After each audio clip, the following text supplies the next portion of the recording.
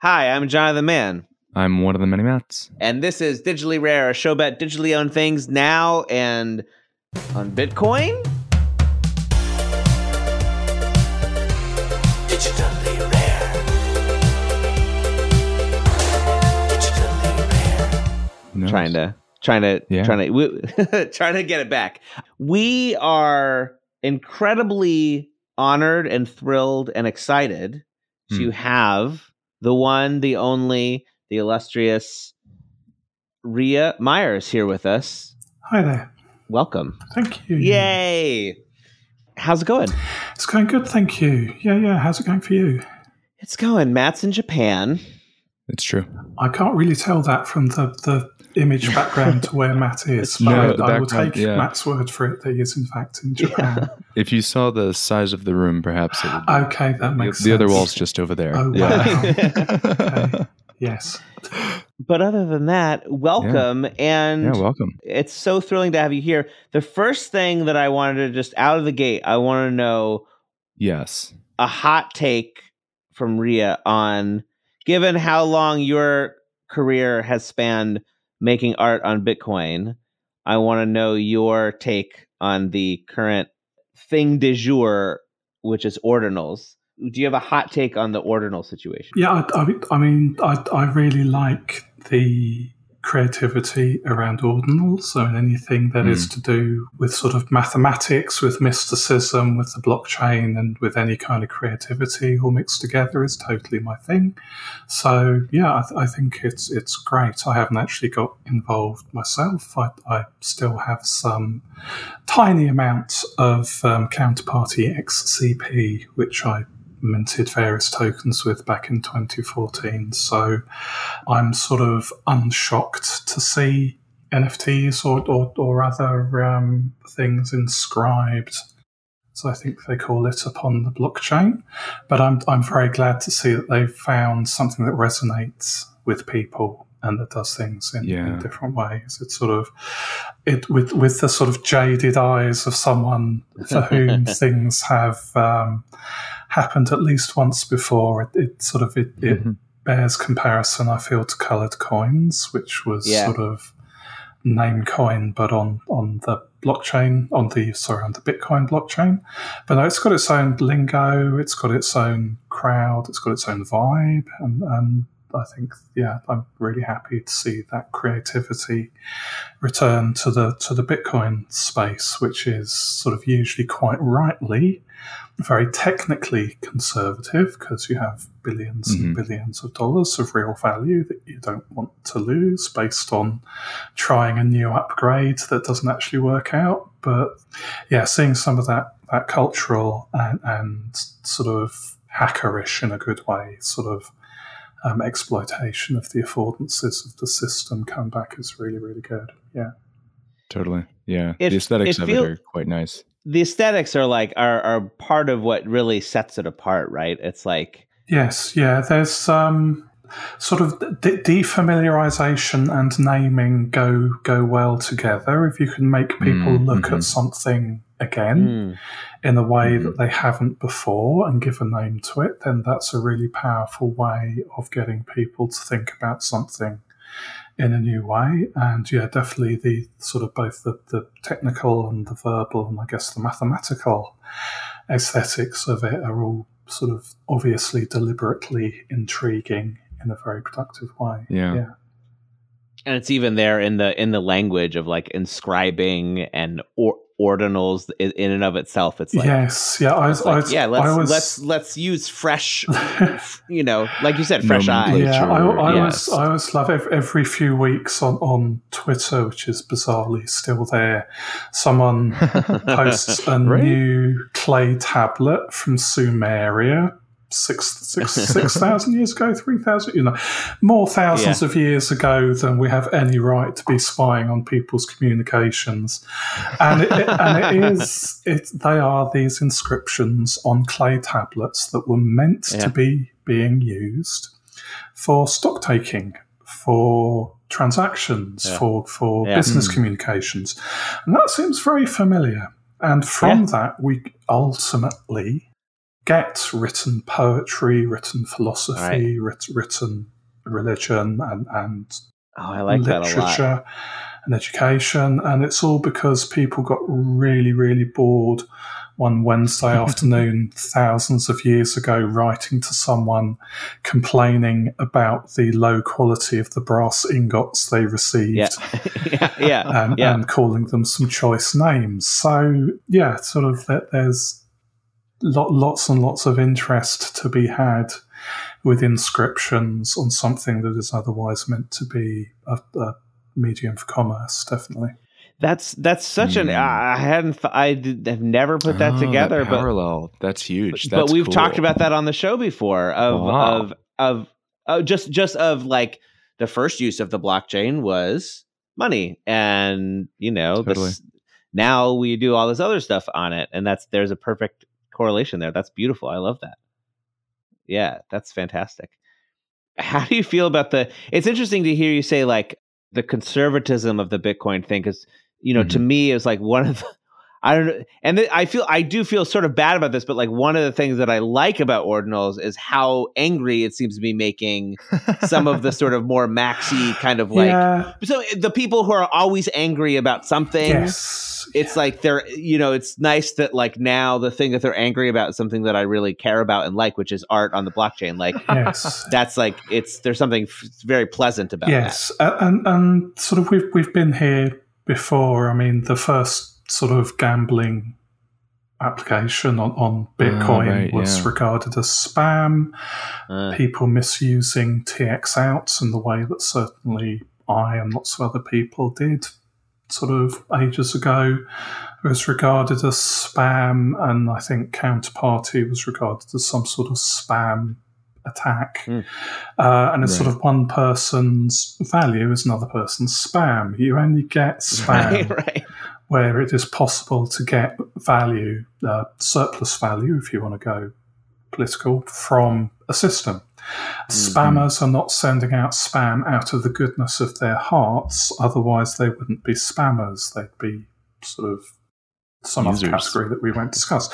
But so sort of looking at this system, which is designed just to produce a timestamp server for stateless peer-to-peer money, and saying anything other than stateless peer-to-peer money on this system is spam, that's actually a pretty defensible position. And sort of one of the sort of I've worked in blockchain development and sort of advised projects on how to think about this, and one of the things I say to people is, if you are viewing the blockchain as permanent free storage, you're going to be very unpleasantly surprised at some point.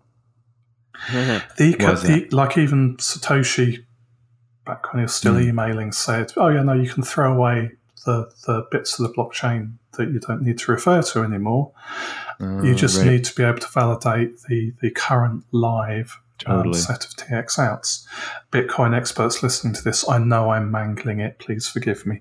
But the underlying thing is that the blockchain in itself, I mean, the Satoshi white paper doesn't mention a blockchain. It's all about a timestamp server.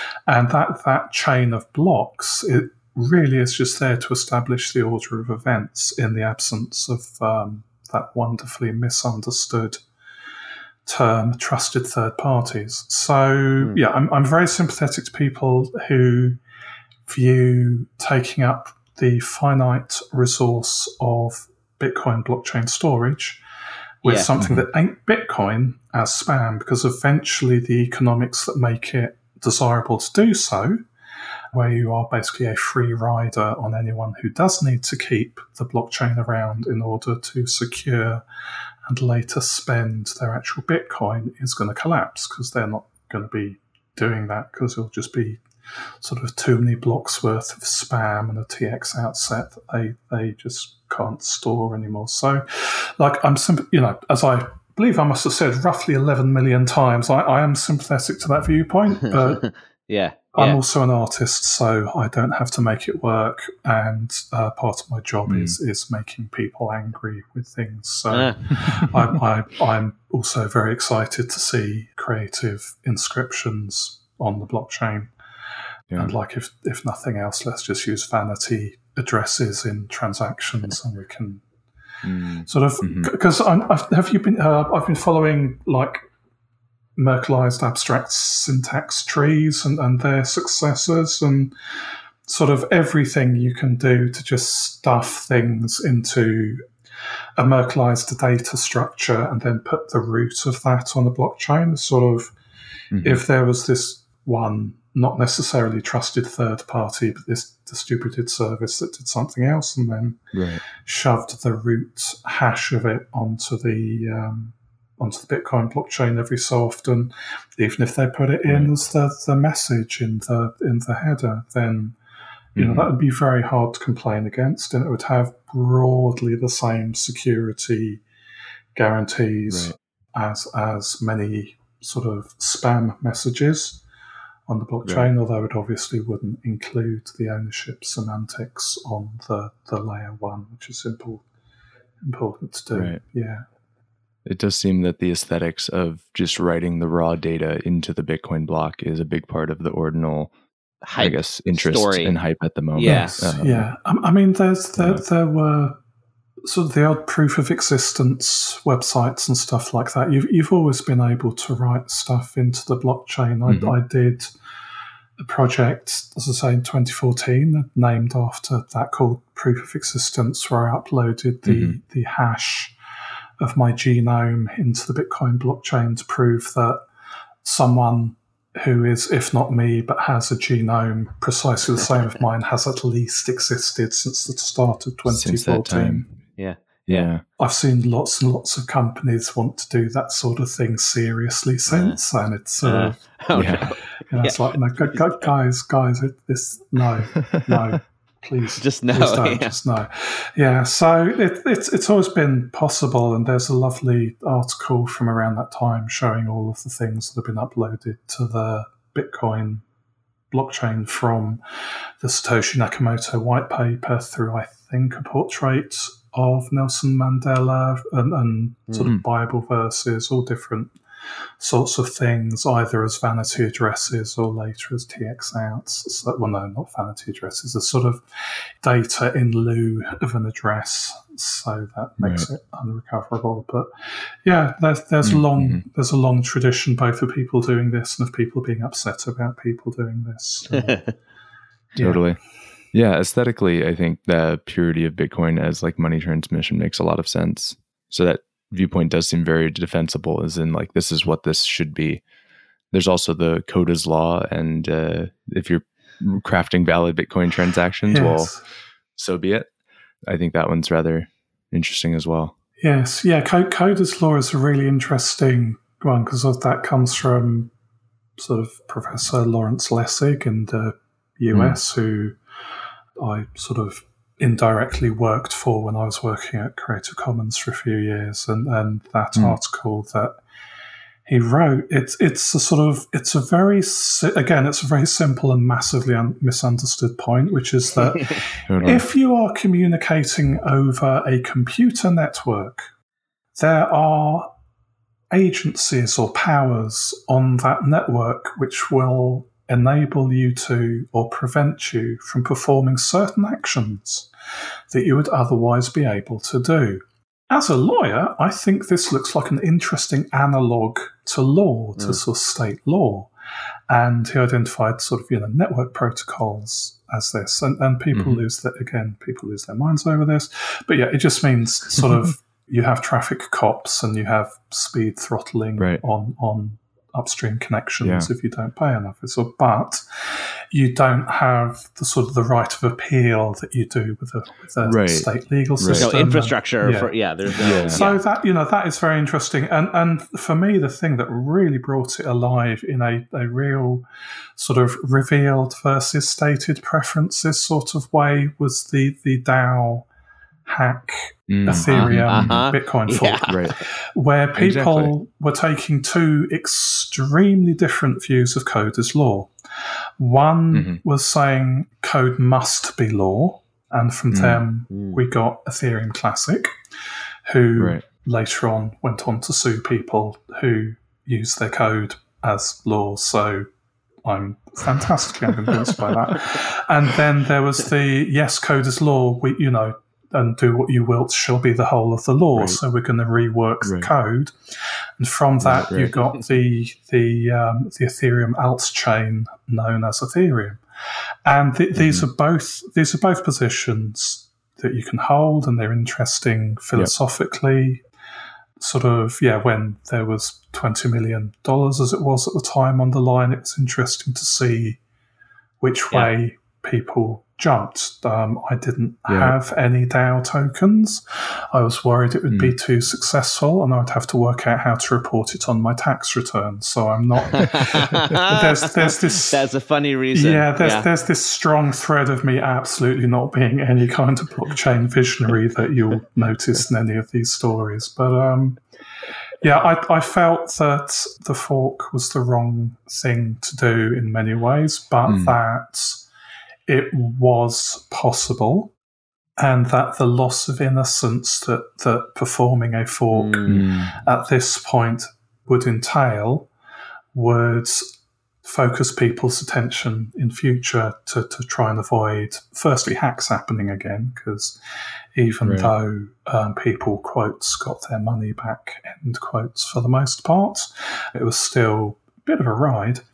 And then the responsibility of it, the ability to be coerced or volunteering to do it is something that you have to price in now into your sort of blockchain governance model. So, there was a lot to learn there whilst watching the hacker drain the account like the world's worst text-based version of the climax to William Gibson's Neuromancer. Right. Yes. Right. Funny story, quick humble brag about, actually this is just a brag about Code is Law and Lawrence Lessig. A while back, I made a song about Code is Law, making fun of I forget what it was, some Twitter person who was like, Code is Law, blah, blah, blah, like you're doing the whole thing. And I made a song making fun of it. Yeah. And Lessig messaged me and he's like, I love this song. He said, I'm going to quote him. He says, love your song. Can you send me a link to an MP4 so I can show it at a conference I'm speaking at? I tried to buy the NFT, but idiot Coinbase blocked me because I'm in Japan. That's what he said. But how cool would that have been if he had bought if Lawrence that'd be great. The Code is Law song? That would have been really nice. Nice. So, yes. The sort of the difference between code as a formalized rule set being like, hey, this is what we've said can be possible, and if it allows it, then it should be possible, versus like the social consensus of, which is another part of law within our human realm. Yes. Yeah. That's a much better way of putting it. Yes. It's like, it's difficult. And I think Bitcoin is much more on the Code is Law side of things, but also clearly has some social layer as well, evident through this rejection of ordinals as like, this is not the intent of the network, even though the code allows it, right? Like that Twitter guy was saying, like, this is an illegal Bitcoin transaction. It's tricking. You've tricked the code. You're tricking the code. Oi, mate, where's your Bitcoin license? Right, exactly. Yeah, there's reality is messy. The sort of the code is written by human beings with a social understanding. The human beings gain their social understanding from running the code. It's a feedback loop. Totally. And it's very sort of, you can get lots of clout and or cash by pretending that you think you know where the circle begins or ends. But it's more messy than that. Fuzzy. Sort of. Yeah, it's fuzzy. Yes, yeah. There's Perl? There's more than one way to do it. The programming language. There's more than one way to do it. There's more than one way to sort of define the institution of a cryptocurrency, without turning into a land grab by either the humanities or computer science departments. So, yeah, that's true. Does need both. And in other news, you have many things are happening and a flutter around you and in your work and life. You have a book I do. that exists. Ooh. A physical book. An actual factual physical and PDF and NFT book. Beautiful. Wow. It can even make a fluttering sound. Yeah. It does. Patina. Yes, yeah. It's not an audio book though. We haven't got anyone to read it yet. Yes, so it's called Proof of Work, Blockchain Provocations 2011 to 2021. Just in case anyone takes anything too seriously. I had someone come up to me once and say, hey, I've worked out how to make Are We There Yet? Which is the sort of the social credit score parody in the story Bad Shibe as a practical system. And I was like, can you please not do that? That's not like it's a bad thing. That's a bad idea. Please, I admire your creativity and I respect your capability, but no. So, Blockchain Provocations 2011 to 2021. It includes almost all of my writing on the subject in that time. Some non-blockchain writing, which helped provide context. Some things from before then, because they're funny. And some newly written and or previously unreleased materials. And it has a nice interview with me at the start, which helps to make sense of it all.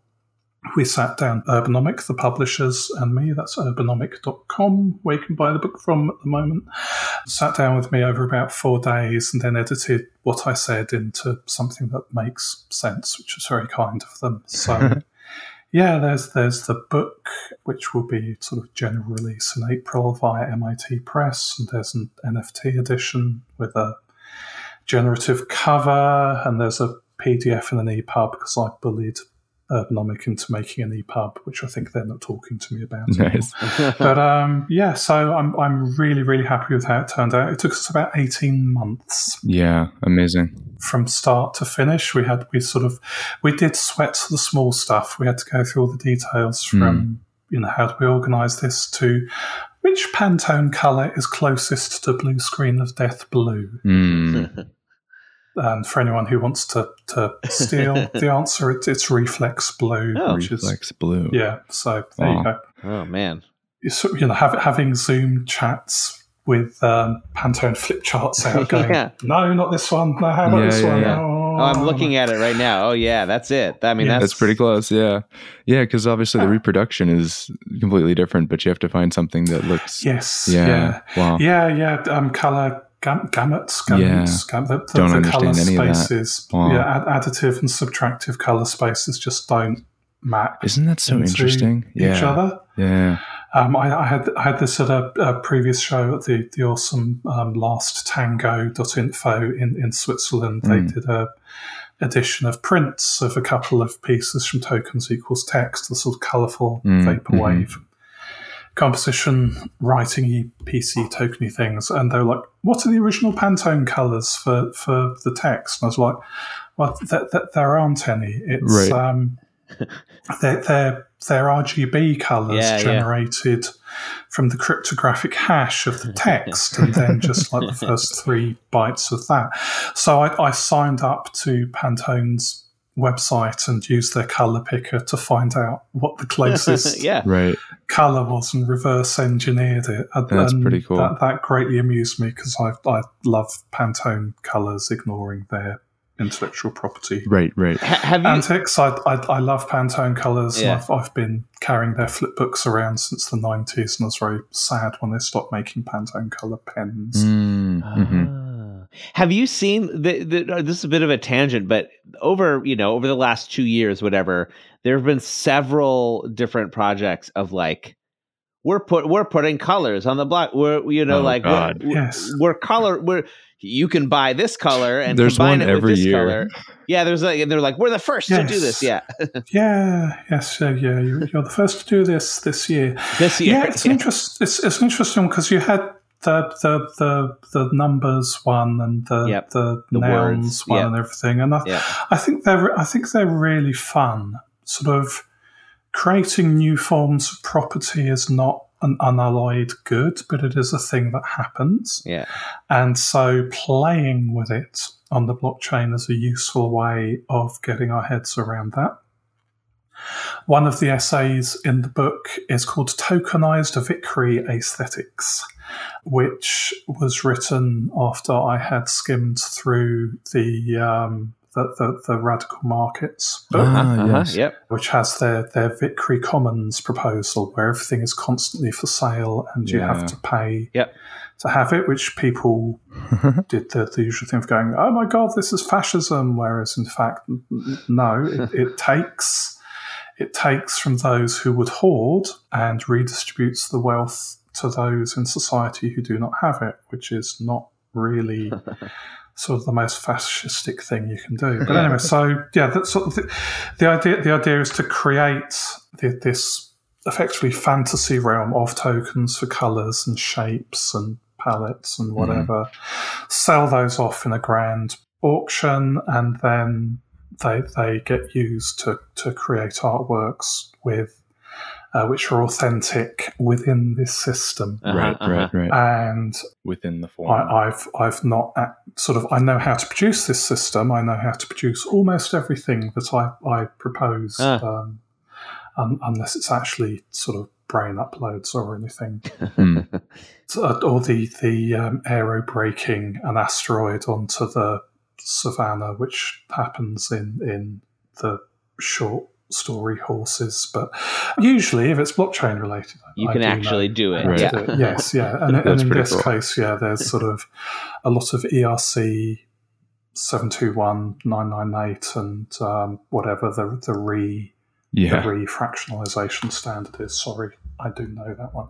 But so I think playing with property, with ownership, with affinity, with belonging in various senses, both social and economic, is absolutely what the blockchain's a plastic medium for. I like that. And so I think these can go a lot further. Yeah. And we just need to make very, very sure that when they do go further, people don't attempt to quickly segue them into fiat state law and say, oh, yeah, you can't use the colour blue on your hair because I own the blue token and you're not paying me for that. It's like, that's horrible. No, these are separate domains. Please go away. I like that, though, that framing of it as play, and it's a very generous way of looking at it. It's very because Matt and I, especially in the beginning of this podcast, circa 2018, our big thesis, or one of our big theses, if that's a word, with NFTs was there has to be this kind of authenticity that you have. There's you need this authenticity in order, Pantone tokenizing their colors. Okay.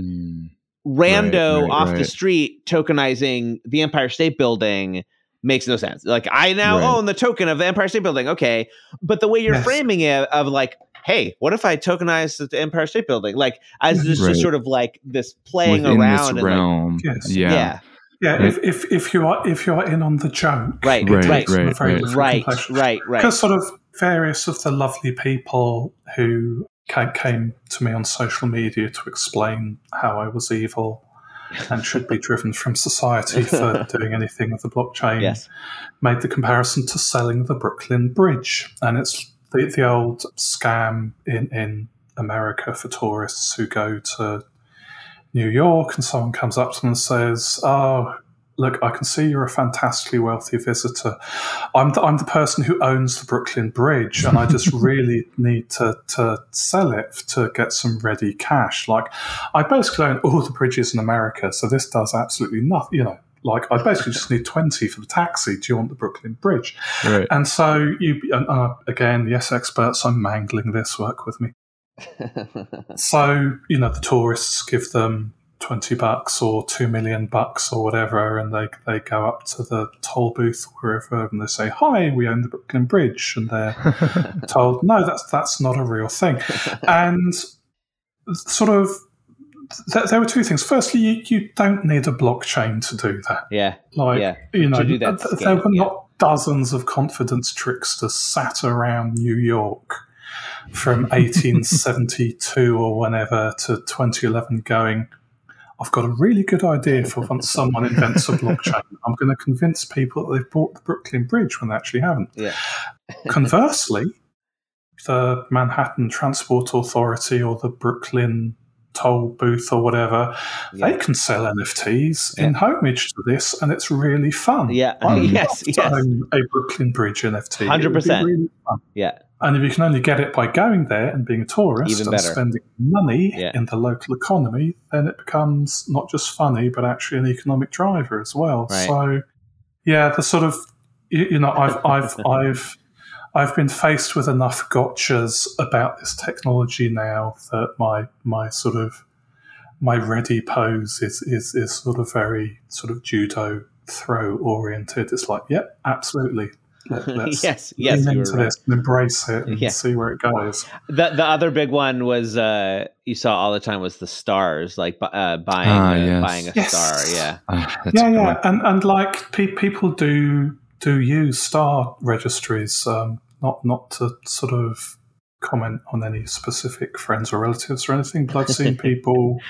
No, so it's, seriously, Yeah. I mean this fully sympathetically. People Sure. No, giving totally. Yeah. dedicated stars after someone has died and everything. Yes, and it's this level of fantasy that actually that sort of it being on the blockchain adds a bit more reality to. Yeah. Because it's not just some guy with a server with an SQL database and a laser printer somewhere. It's an appreciable percentage of the Earth's computing power securing the fact that you own 82 Persei Eridani or whatever. And, again, sort of... And I think the thing that I get slightly put out about is when people have this very certain idea of what is good and bad about our existing property regime, and I certainly have ideas about what is good and bad about our existing property regime, and they look at blockchain stuff and they go, oh my God, this is just, this isn't real. Mm-hmm. This isn't real property. Yeah. And they never turn around and look at the current regime. Yes. And go, Yes. I had. oh my God, neither is this. They always go, Yes. you're selling copyrighted stuff on the blockchain, and this is hurting artists. It's like, artists have to sell their copyright for pittance to content farm corporations. Like, again, hello experts. I'm precisely aware of how complex the current recording, illustrating, animation, and so on industries are in terms of the networks of rights, responsibilities, obligations, and payments operate. I am, however, still deeply unimpressed with the argument that copyright primarily benefits those it is used to extract labour from. Yeah. Anyway, here endeth the party political broadcast. I Hey. do apologise. So, Yeah. hi. No, it was. Jonathan, let me tell you how music works. Full steam ahead. Yeah, but Yeah. you're right. People don't. That's one of the funniest things in the world when you have a conversation with someone. I was speaking with someone on the lift earlier, 75-year-old guy, and told him I worked in crypto, and he was like, well, I don't futz around with any of that fake stuff. I invest in real property. And I'm like, yes, go on, sir. Tell me about how this is all much more real. I mean, I live in an earthquake area, so real property is entirely relative. It's what the kids now call a settler colonial state. So, my ownership of this is in itself a crime against humanity. So, people, if you have noticed that blockchain property doesn't make any sense, well done. Please take this spark and hold it to the extremely dry and musty kindling of the other property systems that you seem to have an uncritical relationship with. And this sort of getting back to Schilling, the book, this is another of the essays, because I do talk about how property regimes are generative, because there's this feeling that a kind of property comes into being and the fiat state says, people are walking around and disrespecting this form of property, we should protect it. And it's like, that's not really how it works. The violence of the state is one of the things that constitutes what we understand as property. And Bitcoin subtracting that from ownership of something that people treat as money is a really powerful move. You can immediately cascade back into all the problems with this, and I do at great length in all sorts of directions. But for me, it's to say that the thing is that property regimes are generative. You don't identify a set of things and say these have in common that they are this kind of property. You tend to find a few exemplars, create a legal and or social and or military or whatever category of property, and then 1,000 flowers bloom. So the idea that most people don't regard blockchain property as property, the commodity form had to be beaten into existence. There's sort of studies of how people had to be stopped just picking stuff up and walking off with it at the start of the Industrial Revolution. And a lot of the arguments for this involved very big sticks rather than any kind of reasoned debate. Right. So, yeah, and I would hope that the very big sticks don't come out for blockchain property and that we actually get it right this time, because I'm an optimist. That's the only way to be. Though. I didn't know that about. I mean, I didn't know that history at all. So that's another reason to buy reason to buy the book. It is, right. Yes, yeah. It's really because, like in the Soviet Union, which I am not a big fan of. Sorry, tankies. They had the claim that they abolished property, and Westerners would go along and see the home that someone owned and the toothbrush that someone possessed, and they'd say, "You haven't abolished property." I got you. Yeah, but in fact they had, because there was no sort of corporate property, by my understanding. Like anything bigger than a house was owned by the state, which is not the same as social ownership, but it's what they went for. And sort of, these categories of working capital for businesses, of living space for individuals, and the possessions of a person, these are very, very different categories of things. Yes. And to say, it's property, you want to take my toothbrush, it's like, I don't want your toothbrush. I'm a clean freak. I'm a germaphobe. Keep that thing away from me. So I go through ideas of property and how I understand them relating to different political currents in the book a lot. There's also some funny and shorter stuff as well. There's a fake Monty Python sketch about laws.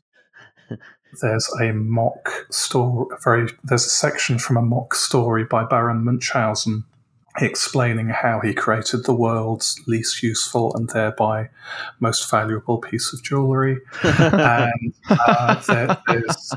there's a play. There's a play by the 19th century French absurdist Alfred Jarry about the blockchain, which unfortunately I couldn't transcribe the rest of because there's a riot after the first word due to its content. So there's and this all makes very serious points, but it's a lot more fun to read. I love that. Yeah, right. Than me trying to sort out the difference between anarcho-communism and anarcho-capitalism in ways that won't get me sent horses' heads at small hours of the night. That's really fun. Actually, speaking of the book, I really like how you did the NFT editions and with the generative covers and so Thank on. You. Can you talk about more how you thought about that? Totally, yeah. This so, physical digital bridge? Urbanomics spent 18 months on this, so we needed to make some money to pay for the book. So, the edition, and this is sort of Robin Urbanomic, who is sort of absolutely awesome. We sort of brainstormed for a while, and with the NFT edition, for those of you who know the technical side of things, it's an OpenSea unlockable content thing.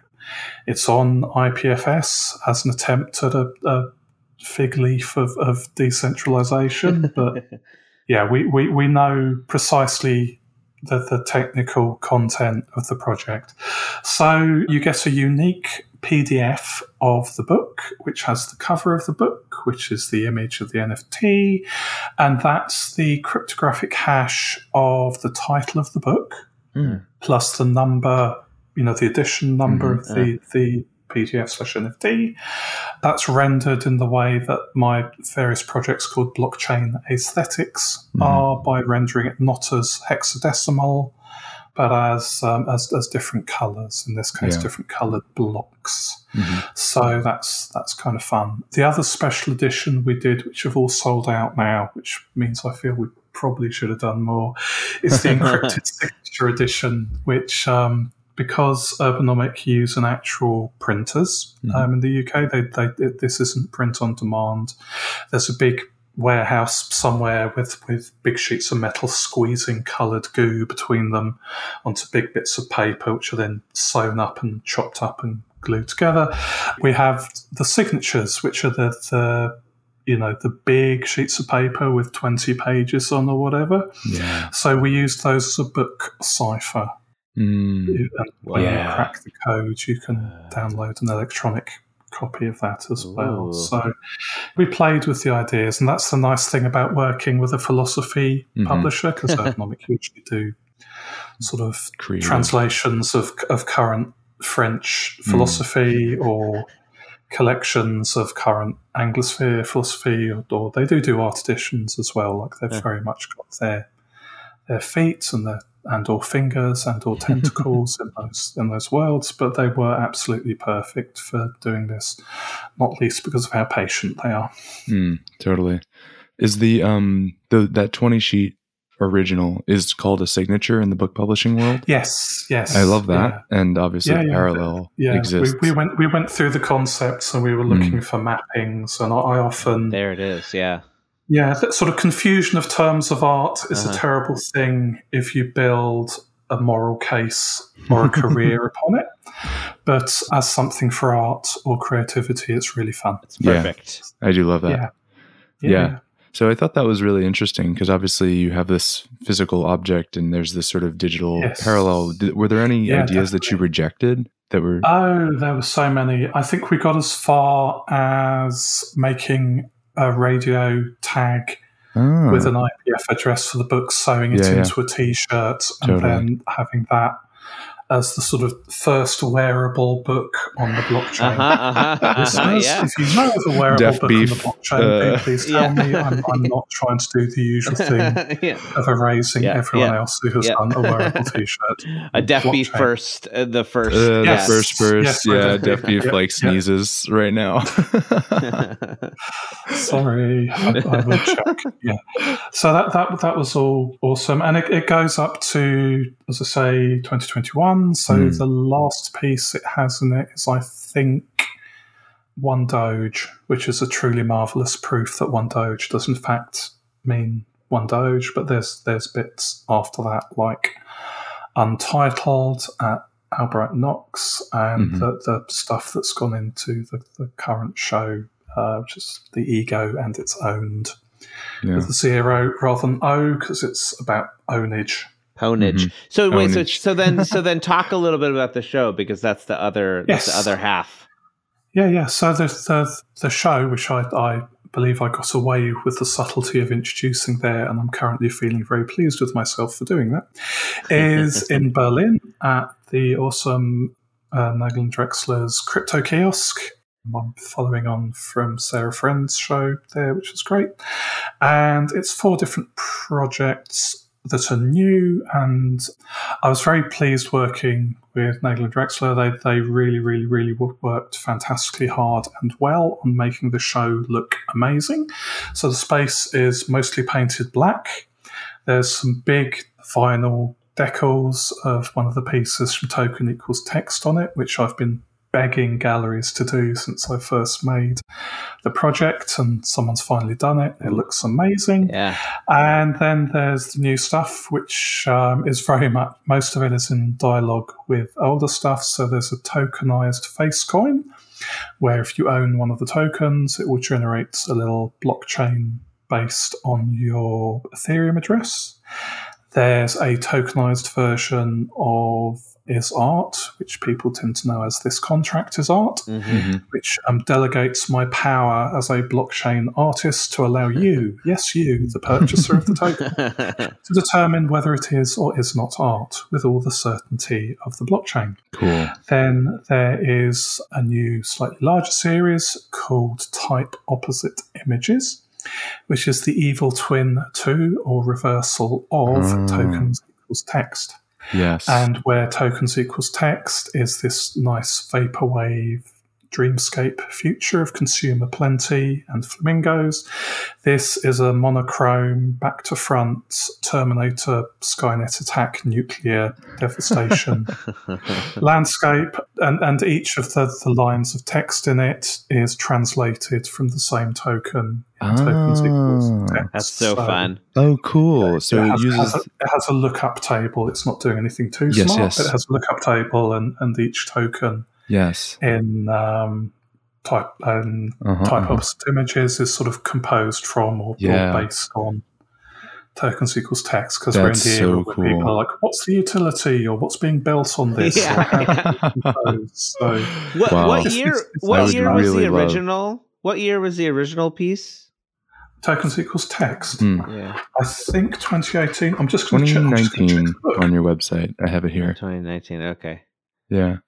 I love the 988 composability. I didn't do token stuff. Yeah. It says 2019. Yeah, I didn't do, because I didn't do ERC 721 stuff for a while, because I was like on stage in Vancouver launching the Artists Rethinking the Blockchain book, and at the last minute the organisers said, "Oh, can we put the CryptoKitties team on before you? They've got a really interesting project." I was like, "Sure, yeah, they're a local project."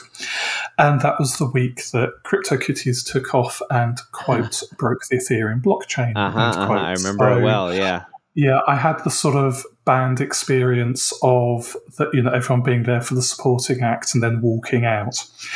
Except I should state very clearly for the CryptoKitties team, who stayed and were lovely, and I've since worked for Dapper Labs, who are awesome. But anyway, so that was weird, because I theorized this possible smart contract based Ethereum art world in 2014, and like 3 or 4 years later, there was this actually existing blockchain or crypto or NFT or rare art world.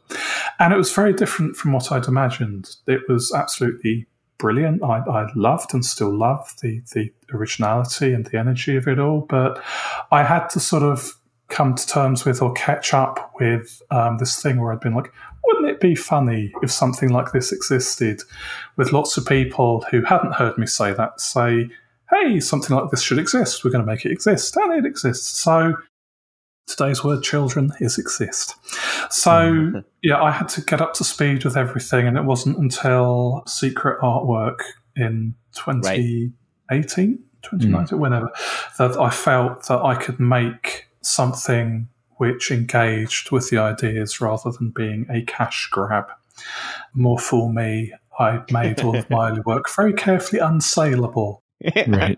Which means I've been sat there for almost a decade now with people saying, hey, how much do you want for this early piece? And I'm like, well, you've got lots of money, you could give me some, but I'm unable to transfer this work to you as part of its design. So, yay, principle. Anyway, the tokens equals text was 28. Matt is very excited about something. What? Oh, sorry, Matt, what are you excited about? I have to say, I just had the most delightful experience with type opposite images. You had the example on your website, and I was trying to read it backwards. And then I realized I could reflect it in the dark mirror of my phone. And it is just,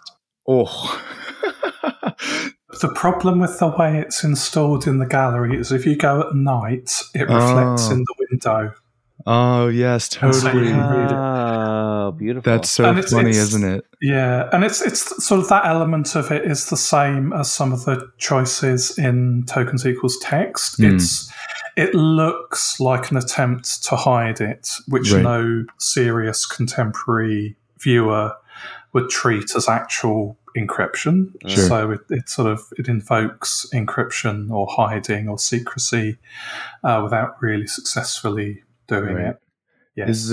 Was the intent for people to use their device as a mirror in order to read it? No, the intent was for people to be able to see that there is an English text there, but for it to require some tiny amount of work to recover. Yeah. Those of us with graphic design and other experience can read back to front, upside down, whatever, pretty much as quickly as if it was the right way round. But it's trying, bless it. It's trying to hide itself a bit. And I like that. And I really liked the experience, and specifically because of the sort of dystopian vibes. The Black Mirror connection just felt really good. Yeah, I spent days on nuclear war Wikipedia, which is as depressing as it sounds. Yeah. Wow. The only thing in the book which refers to that kind of thing is the short text Bridal Day, which was written to illustrate a wonderful 3D model by the amazing artist Metz Breeze. And it mentions, I need to get this right, a character from a comic in the extended Terminator universe. I like that there's in 2019, things were not great, but coronavirus hadn't happened. And you know what I mean? And I do feel like there was a vibe shift. Yes. Things have just so it feels sort of somewhat appropriate that there's this kind of Yeah. I'm glad you're saying that. Not because I'm glad that state of affairs is in place, because it is very much about the current vibe in many different areas of society where sort of things are not going that great. So not great, Bob. Not great. Yeah, not great. Perhaps we can have opposite images in the future. Yeah, but still not Skynet. So. Not yet. That's true. No. That's true. Yeah. Of all the possible dystopian fictions we've created, at least it's not those. Yeah, it's mostly The Handmaid's Tale, which isn't great. Yeah. I should rewatch that. That's type opposite images, and then there's the titular. There's the piece that shares its title with the show, which is The Ego and It's Owned.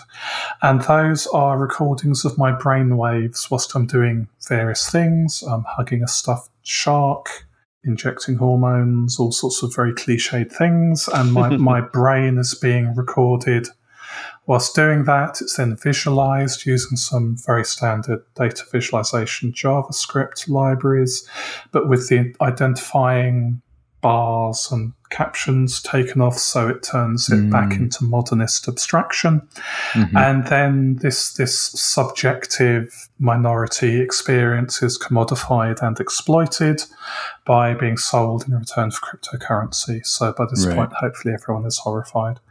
And the gallery have done an amazing job of showing it. It's on a lovely black background. There's nice big monitors, and it's really fun watching it sort of shiver away in the gallery as my brain anticipates a needle touching my flesh, or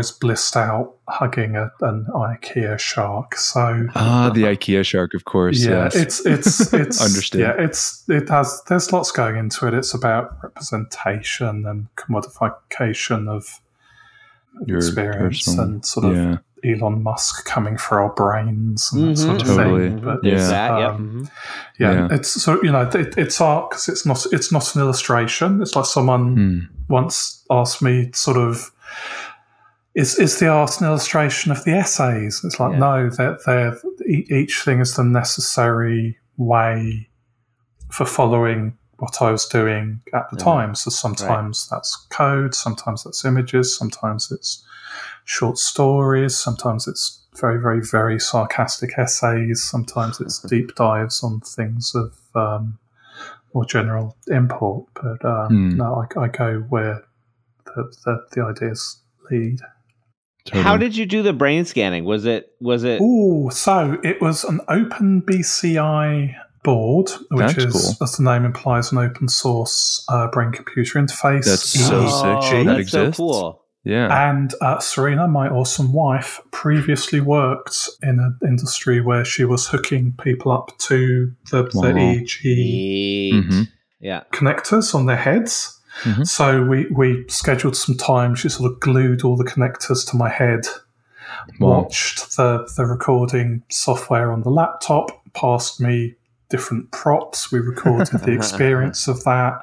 And I then said thank you to her because she did an amazing job. So yeah, it's because the project started some years ago. I did a project called Uploads, which was a very satirical attempt to make a sort of a Max Headroom style brain digitizer use or for the kids, whatever that show on Amazon Prime is, the download. Yeah. So that sort of thing where you scan someone's brain and make a digital twin of them. So I wanted to do that. I liked that show, just on a little tangent. Sort of guilty pleasure, if I'm being honest. Yeah. And it was that was affected by COVID. I think their schedule really got blown up by that. So I used a Kinect to digitize physically. Yeah. And a little sort of single button Bluetooth EEG to record the brain. Mm-hmm. And so you would be prompted to feel, I think it was René Descartes or some philosopher's list of the 7 basic emotions. And sort of emotion researchers now believe there isn't actually any such thing as basic emotions. I'm not sure about that because whenever they tell people, they seem to get very upset, which does to imply there's at least one standard emotion. Certainly upset about the basic emotions is one of the basics. Definitely. Yeah. So it recorded this and it would then play back, the recording of you based on what people on Twitter like you were feeling nearby. So it's this little social media simulation. I love that. Of you. And this was fun, and it was sort of, there's various stuff that went into it. But I started trying to update that a couple of years ago, and sort of that just span out into this project. Into what it became, yeah. Yeah. I have this like long running dream of turning myself into some sort of AI that can carry on song a day after I'm gone. Yeah. And one of the things that I think about is like, what is that version? What is the AI Jonathan going to write about? And it'll be like, the mood could come from, the mood analysis of Twitter or whatever. And then the topic could be like the trending topic of Google or whatever, like, which wouldn't be that different than what I actually do. Anyway. Yeah, that's cool. That's really interesting. Have you looked at or talked to Holly Herndon about Holly? Yes. Yeah. That's an amazing way of creating a digital proxy for yourself. Apart from anything else, she's fantastically brave doing that. Yeah. Yes. Yeah. 100%. Yeah. I the first version of her voice thing, I was one of the people that made it. I'm like immediately, as soon as it was out, I made a song with it. Like where, Matt, do you know about this? Like she made a replica of her voice that anyone could sing I saw with. The TEDx. Yeah. And there's a DAO that has some control. That's right. Over it and everything. So it's very really cool. Neat. Yeah. Well, so we're reaching the end of our time here. I want to ask you, we don't ask this every time, but I'm curious if there are any art projects on the blockchain that have been around, that have come around lately, define however you want, to you. Yeah. that have caught your fancy. I loved the zero knowledge proof drawings. Oh. I apologize massively for not remembering the name of that. That was just so brilliant. I've been wanting to do something like that since Secret Artwork, and it's still what on is the project for me. Or what's the... Yeah, it's sort of you own a drawing, and they can prove that the drawing exists and everything, but you can't know what the drawing is. Cool. And oh wow, that's really cool. That's super fun. I've enjoyed. This would just end up as a list of my friends if I wasn't careful. So no, that's totally acceptable. Also acceptable. I'll just say I've been really excited by the PFP boom, which I know a lot of people have been really unexcited by. But as a sort of cultural phenomenon of sort of these masked societies that have some sort of cultural power.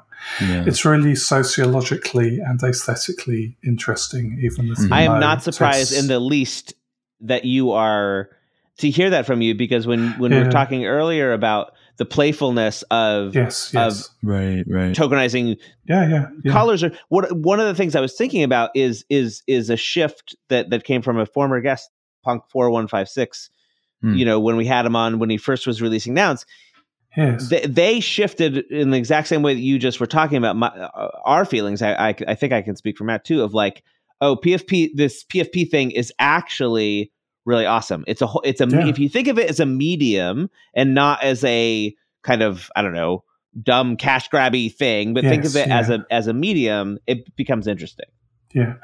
There is obviously bad art out there in any given medium, and this is not me saying every single copy and paste Twitter scam PFP should go in the Louvre, but there may be something there, and by being snobby about it, we may miss it. So I do watch it.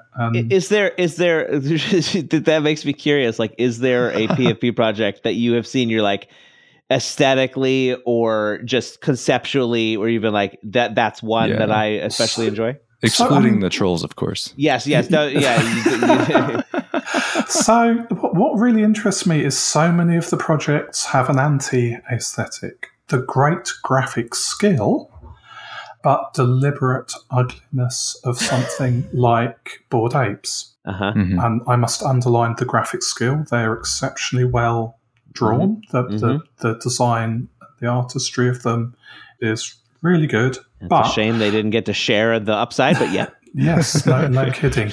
But they are these sort of deliberately unpleasant characters. Fascinating. In a way that's really interesting.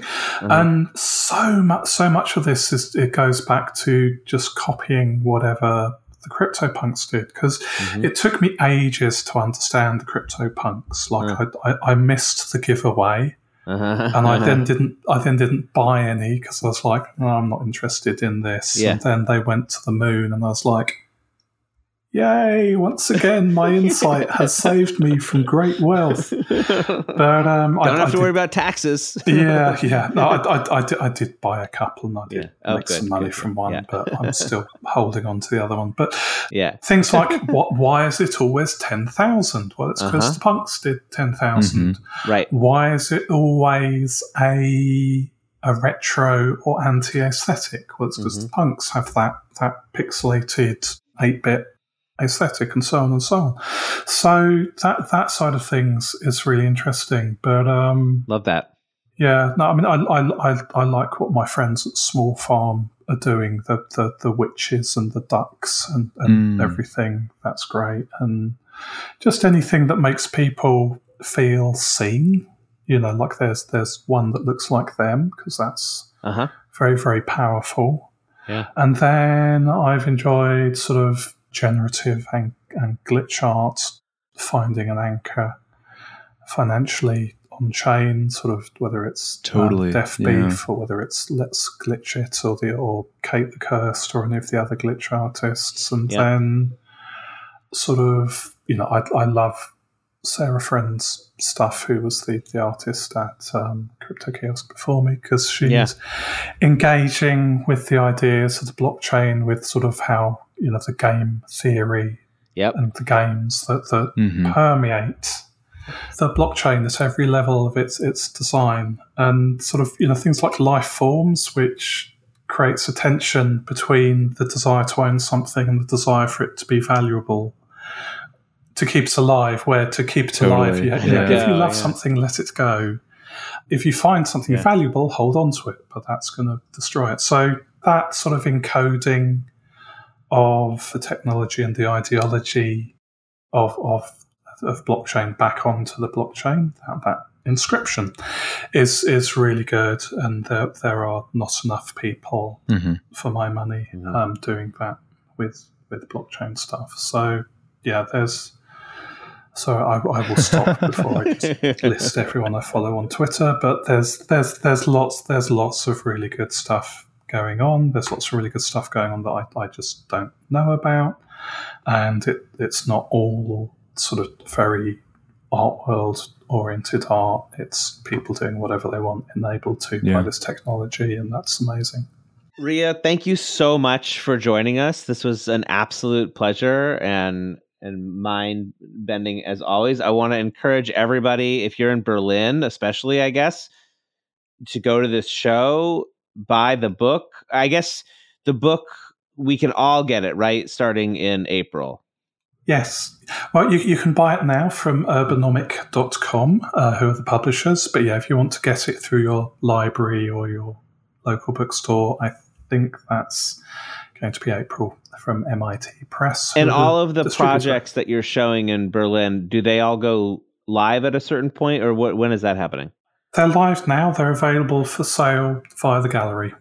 So if you go to the gallery and say, hello, I would like to buy a Typeobst images, they'll say, certainly. Right this way, please. Excellent. I would like the corollary. Yes. Certainly. Yes, how many? What color? What would you like? Well, thank you so much. This was really wonderful. All right. Yeah, thank you. Till next time. Ciao, ciao. Oh, yeah.